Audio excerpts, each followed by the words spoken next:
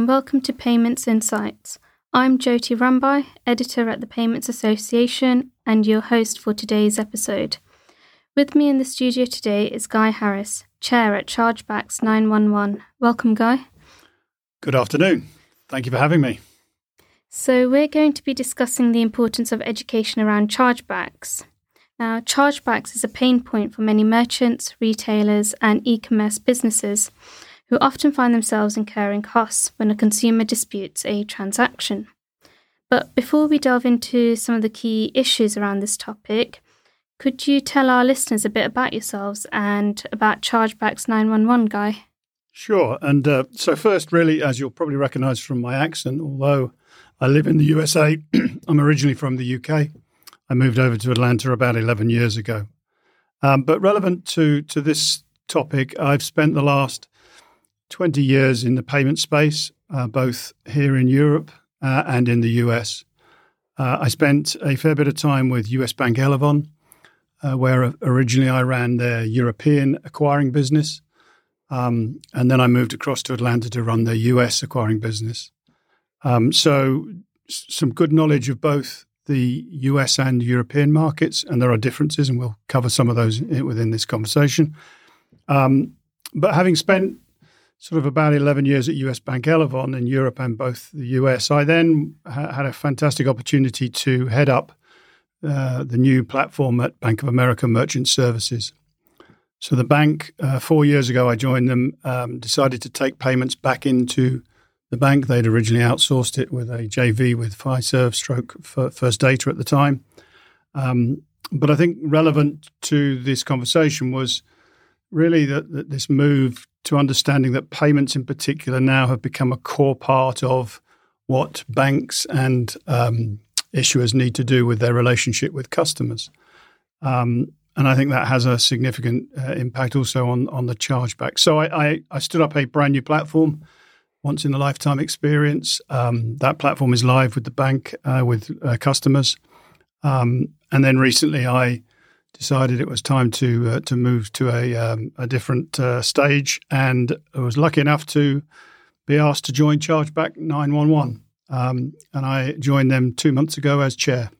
I just finished really from a payments acquiring perspective, and Monica Eaton approached me about 6 months ago and shared with me the vision of what Chargeback 911 was doing, and also the opportunity and the issue that the industry was facing. And I saw an opportunity to join an exciting startup, although they're not a startup any longer, business in a space that has the same dynamics that previously from an acquiring perspective I was addressing, and trying to help use my experience with large financial institutions and running large organizations to help in the next phase of growth for Chargebacks 911. Okay, so could you tell me a little bit about what the current issues are with chargebacks and the impact this is having on businesses such as retailers and merchants? So I think the big driver, chargebacks has always been there in the background, and something that organizations, whether they be merchants or issuers, issuing banks, have felt was an overhead and an operational expense. That's shifted recently from a couple of reasons. One, there's a huge growth in online shopping and e-commerce. And with that brings incremental growth in chargebacks. And then secondly, the customer experience has become much more at the forefront of both the merchant, how they treat their consumer, and also from an issuing card banking perspective.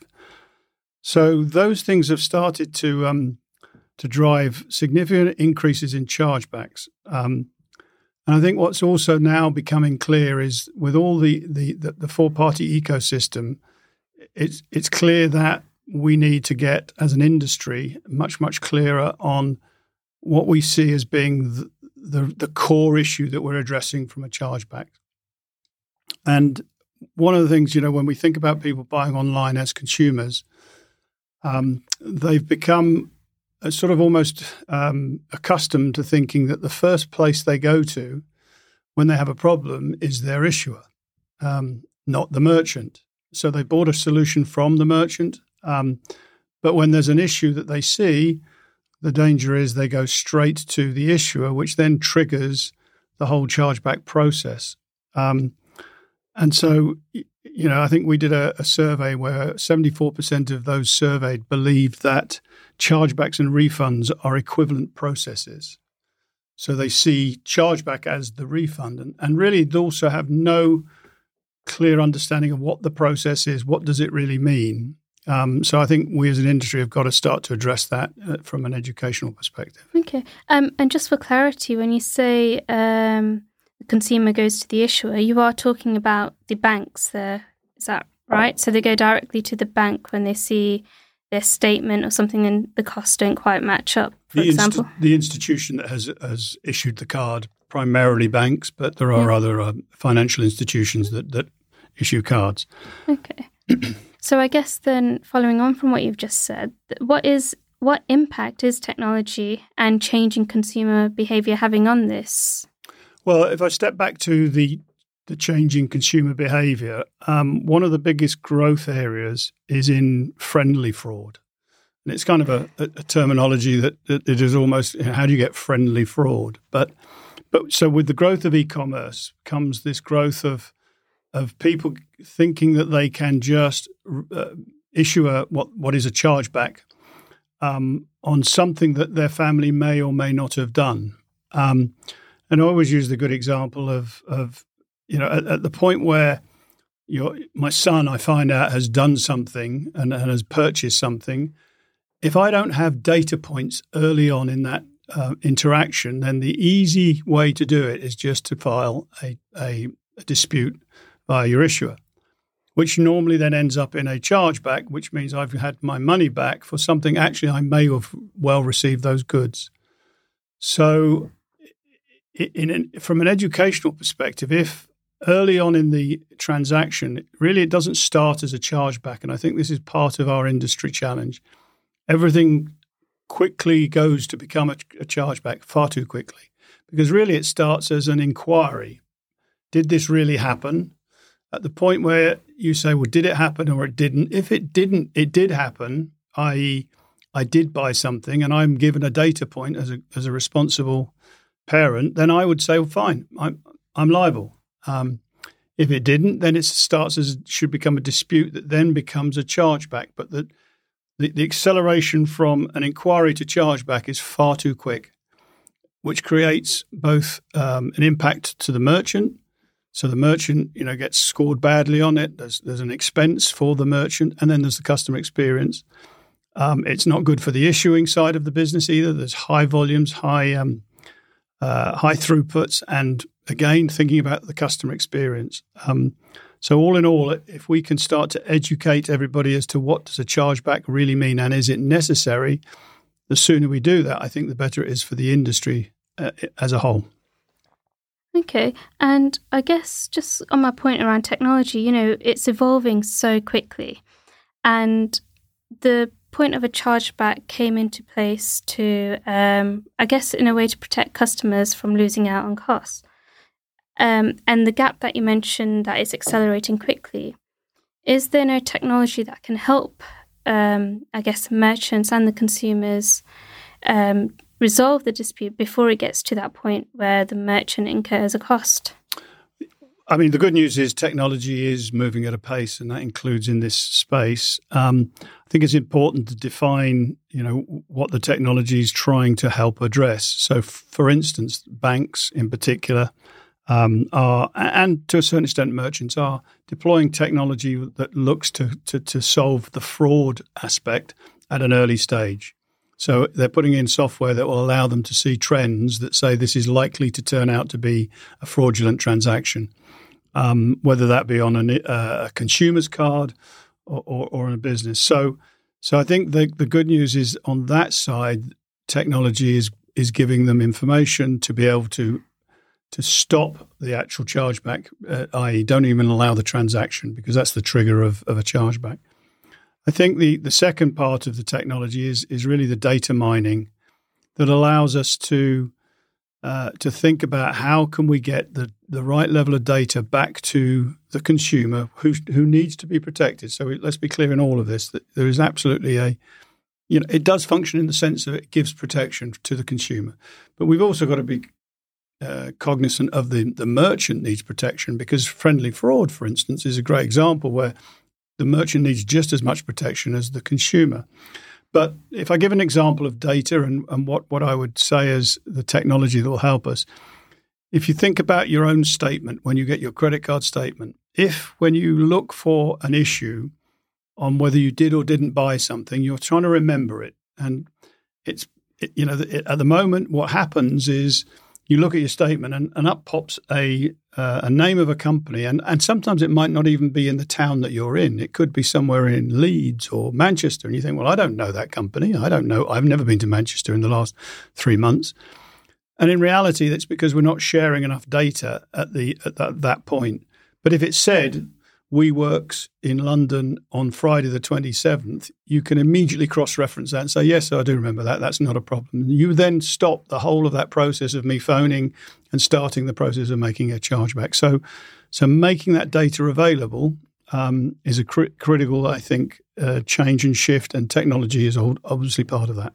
So you're essentially saying that data sharing is going to play a key role in moving forward with this and helping resolve some of the issues. But data sharing, people have a lot of skepticism about, because how much data should you be sharing and where's that line? It's a great debate and comment. The industry in general goes through this all the time about, we have the data, we all have the data, we all see the data, whether it be us, the issuers, the networks. And so this is where we come back to what can the industry do about this, because we have to recognize that the sooner we share things in a safe, compliant way, and I'm not encouraging us to do stuff sharing personal data, the better it will be, because the networks in particular as well are seeing huge amount of data on us as customers. And if between the issuing, the networks, the merchants, and companies like ourselves, we can share information early on about the transaction, then between us, we can actually stop the chargeback. And by the way, the chargeback generates expense, it generates overhead and things that aren't necessarily positive. So if you can stop it, it's better than actually just having an efficient chargeback solution. Okay. And earlier you mentioned that the industry also needs to protect the merchants. Now, what can it do in particular to protect the smaller businesses who have the smaller margins from chargebacks, and especially having a detrimental effect on the business in that sense? Well, I'm talking it from a chargebacks 911's perspective. Of course, we would say we have great solutions and software that actually will allow them to look at their chargebacks and really make much more of an educated view as to whether it's a genuine chargeback or not. So there are systems from ourselves and other companies which can address that. But I think it also comes back to the things that we talked about, which is we as an industry can help our smaller merchants to basically not have to take big decisions on whether or not they're going to refund products which would effectively ultimately reduce their margins. And so I think going back to, we need to share that data with them through platforms using both the issuing and the acquiring and the network side to allow small businesses to get on with what they really want to do, by the way, which is run their business, not spend a disproportionate amount of time on a dispute. Okay, and what you've been talking about throughout the whole thing is all about education, right? And that's across the board, isn't it? It's from the consumers to the issuers to the banks to the businesses. Why is it important that all those different groups have the right education on this? Well, I think it's a great segue in that we talk about the fact that we need to put processes in place, we need to share data, etc. But actually, right at the start of this is a education of all the parties as to what does it really mean. And it's interesting, and I'm new to chargebacks 911, but there's a lot of misunderstanding about what a chargeback really is, so consumers don't understand it.